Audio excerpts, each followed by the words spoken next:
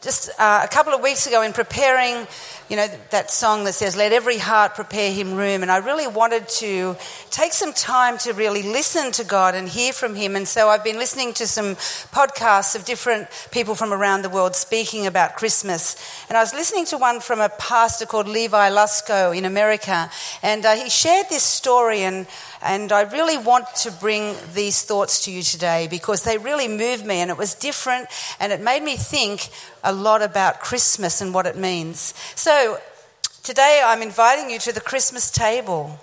Have you got yours prepared? I'm sure this becomes a feature of the homes, doesn't it? We set up our tables so that our families can celebrate around them together. And you all have different ways of setting up your table, but some people take a lot of preparation. Some people set them up weeks before, ready for Christmas. I mean, I don't.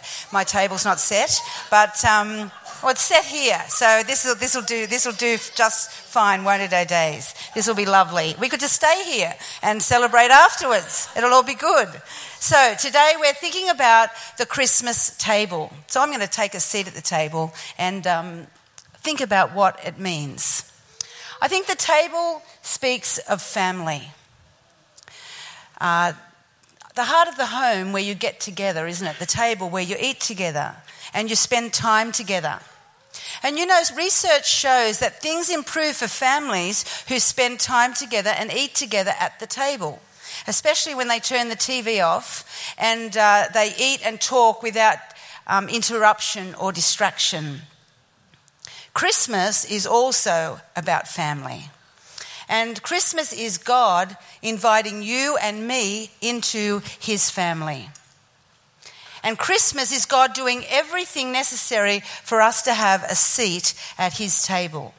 That was what was lost in the garden. When Adam and Eve sinned, we forfeited the right to friendship with God.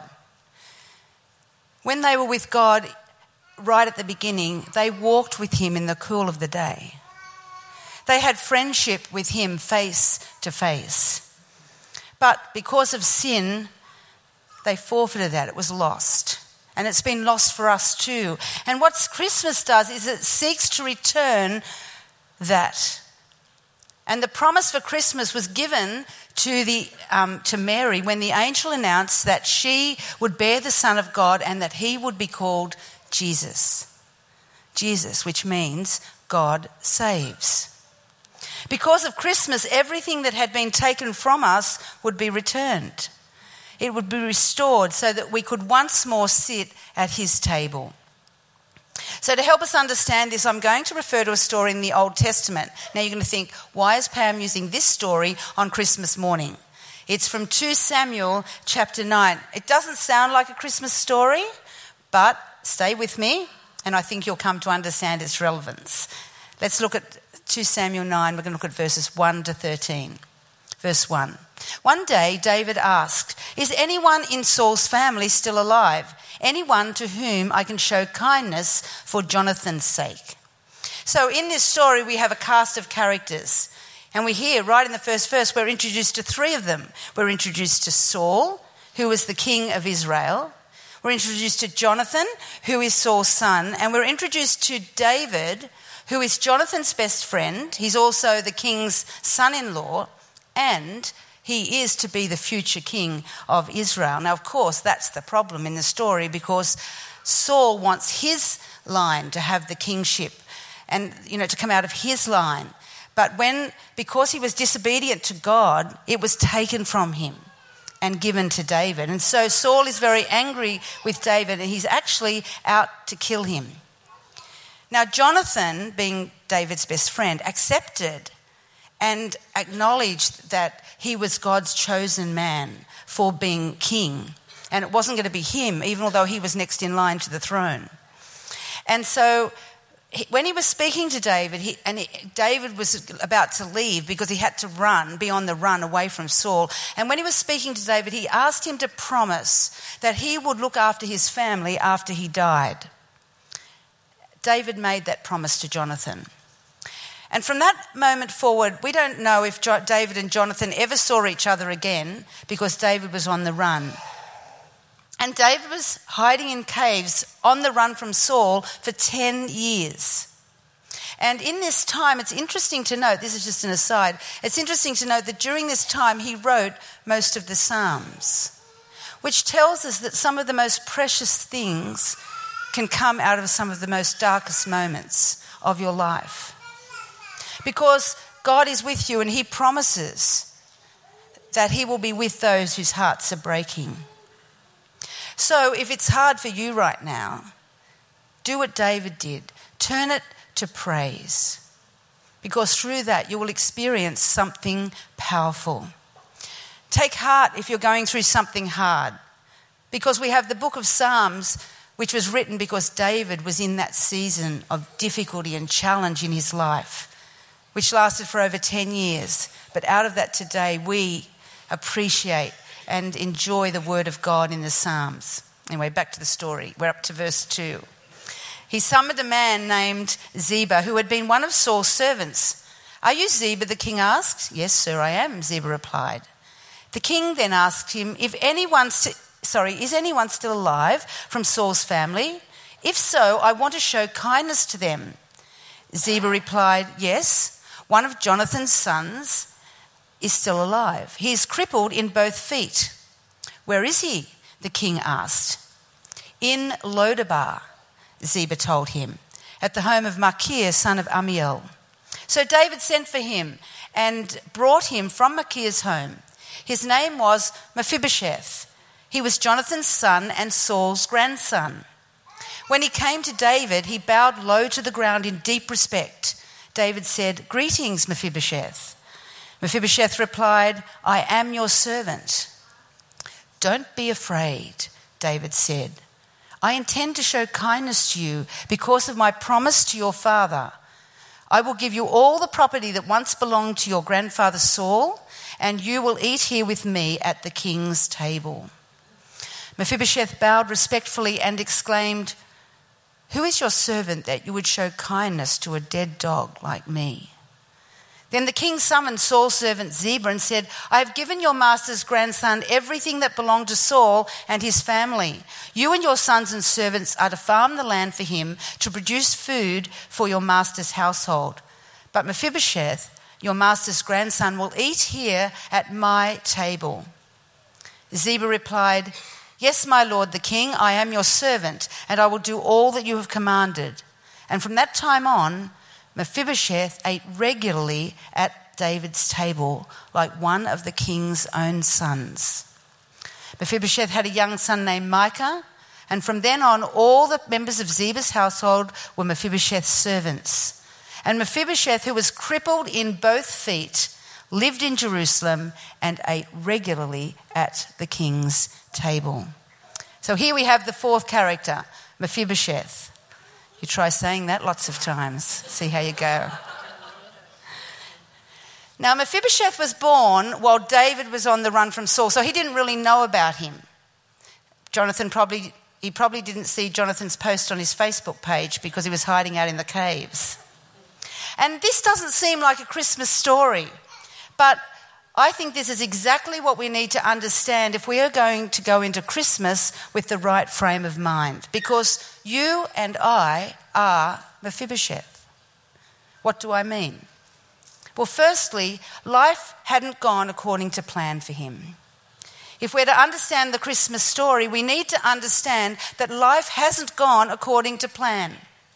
God created us as humans to have relationship with him, to have this beautiful friendship that we would enjoy in the world that he gave us, which was perfect and beautiful. That was the plan.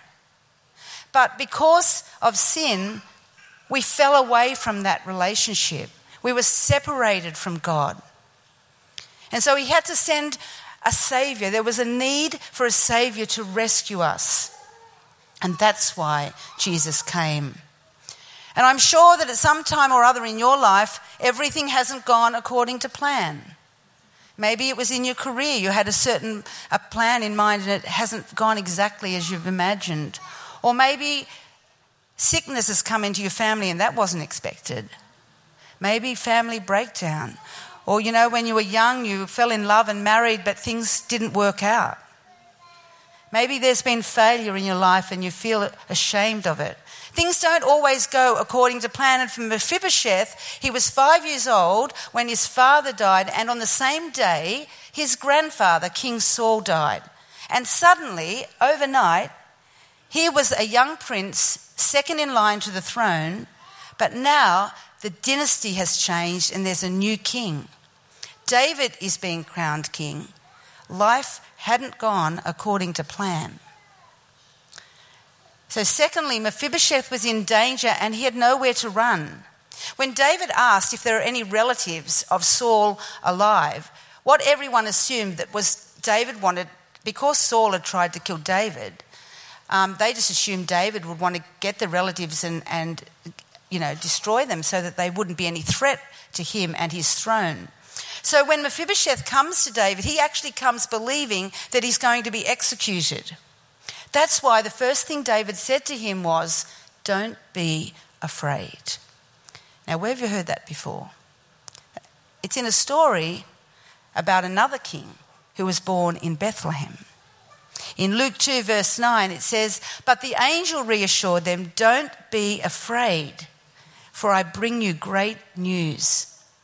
You see, this story that we're looking at this morning echoes the greatest story ever told. This person who is in great danger, had nowhere to run, finds mercy at the hand of a good king who shows him kindness. There was no reason for David to do this. It was not normal to be kind to the threat to your throne. Usually you would consolidate your power and eliminate any threats. So why are we like Mephibosheth? Because we have a good king who wants to show us kindness. We too are in danger. You see, in Romans 3:23 it says, "We've all sinned. We all fall short of God's glorious standard." And it goes on then in Romans 6:23 to say, "And the penalty of that sin is death." We're in danger. Where can we go? But the good news is that God's gift to us is eternal life through Jesus. This means that when we stand before God, there are two possible outcomes for our future: death or life, hell or heaven. But God is a good king who seeks out to show us his kindness, and that's what Christmas is. That's what Christmas is. God intruding into this world to show us kindness. His coming into this world was to stop us being exposed to danger and to show kindness to us. So you see, Christmas is actually a rescue mission. It's God's way of saving us from a life that is lost and an eternity that is anything but good. In fact, full of nothing but agony. The kindness of a king who would come to rescue us from all of that and give us a life full of promise and hope. That's Christmas. I'm just going to move my place on the table. Drop the fork while I'm doing it. You know, the reason that you and I are like Mephibosheth is because he was given a seat at the royal table. David said to Mephibosheth, "No, I'm not going to execute you.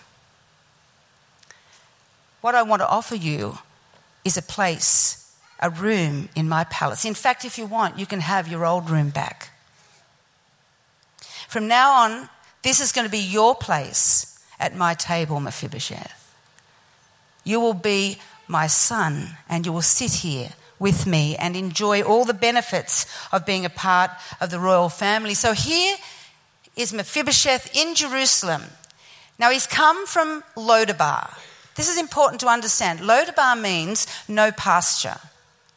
The animals in Lodabar had very little to eat. They struggled to find enough food. But now Mephibosheth has left Lodabar and he's come to Jerusalem, to David's house, to the king's table. And here at this table, he has more food than he can possibly want, lavishly prepared for him, and the opportunity to enjoy the best part of life that is happening around the table.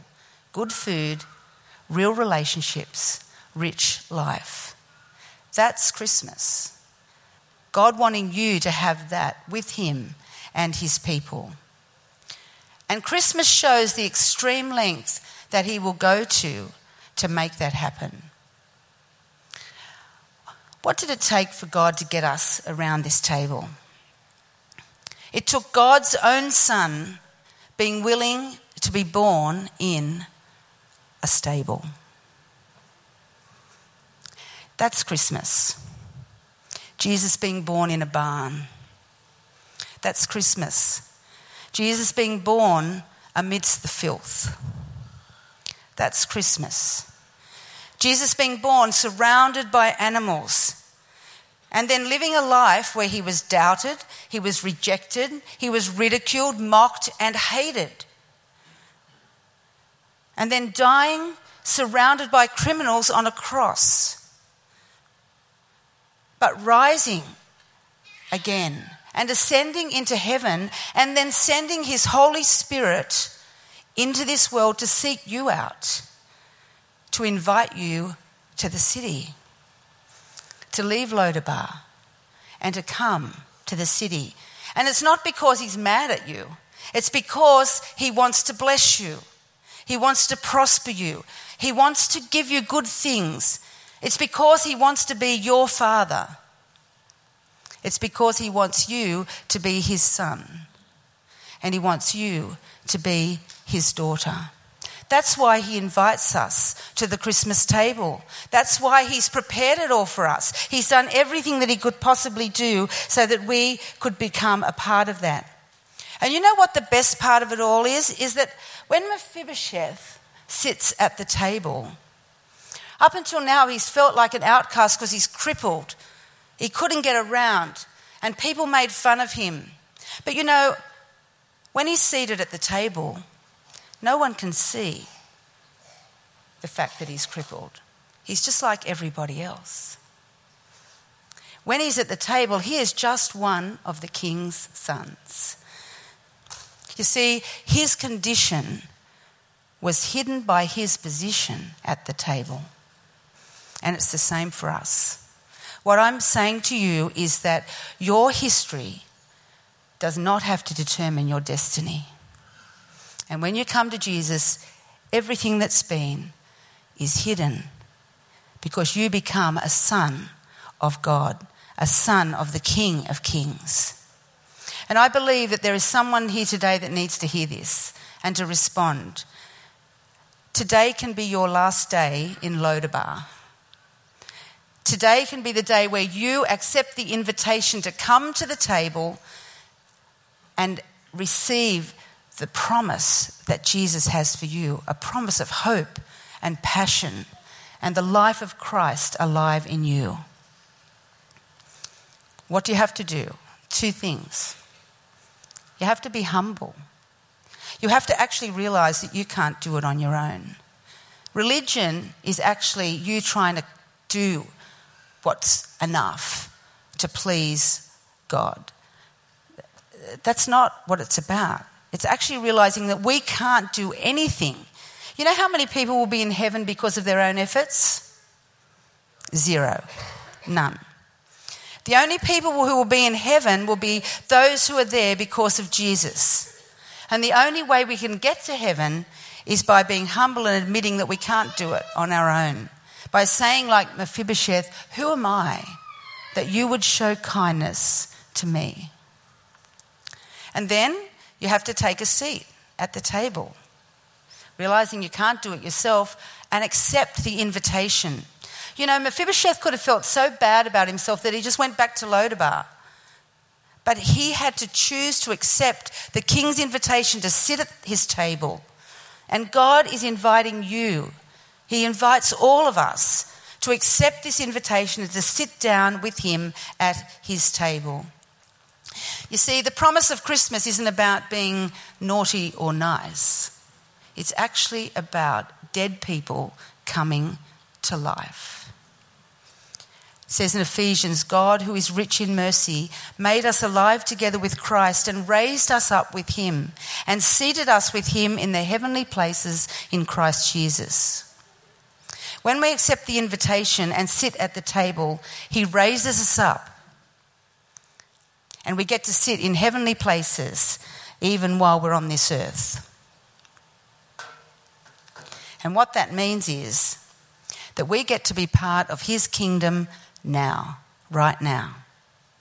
We get to be part of the team that goes to Lodabar and finds the next Mephibosheth. Because once you're in the family, you have the right to extend the invitation to the table to anyone. You're part of the family. You can invite whoever you want to over for dinner. And you know, this table needs to be extended. And our job is to keep adding extensions so that the whole world will know how great God is and can experience the grace of God. That's Christmas. And so my question to you is this morning, have you accepted his invitation? Have you realised you can't do it on your own and you'll decide to accept the invitation to sit down at the King's table? Or perhaps you sat there once but you've walked away. And he's saying, why don't you come back? There's no pasture at Lodabar. Come back and sit at my table and experience the fullness of life that I offer you. Let us pray. Father, we thank you for your kindness, that you would love us enough to seek us out and to do everything possible, everything that you had to do, which was the ultimate cost of giving your son, so that we could have a place at the table, so that we could have life forevermore. We thank you for this story that reminds us and helps us to understand what Christmas really means. It means that we can sit at your table as your son or daughter for eternity. What an incredible offer. What a great invitation. And Lord, I pray that today each of us will take you up on it and that we will respond to your invitation to be a part of your family. I pray in Jesus' name. Amen. Maybe there's someone here this morning, I just don't want to leave. We've got a couple of minutes left. Maybe someone here this morning is saying, you know what? I really want that. I want to respond to that invitation. I want to come and sit at the table. I want my past to be hidden and gone, forgiven. I want to leave Lodabar. I don't want to stay there anymore. I want to be here. Well, if you are that person, I'm going to pray a prayer. I'm going to invite you all to pray it with me. And so we can support anyone here this morning that may want to pray that prayer for the first time. Because I believe this is the day, a day of life and hope and everything that can give us what we need for eternity. So can we just pray and repeat this prayer after me? And if you're responding to this invitation, then as you pray this prayer, this is your way of accepting his invitation to the Christmas table. Let us pray. Dear God, I know I am a sinner. I can't fix myself, but I believe you can. I believe Jesus died for me and rose from the dead. I give you my heart. Forgive me and make me new. I thank you in Jesus' name. Amen. Amen.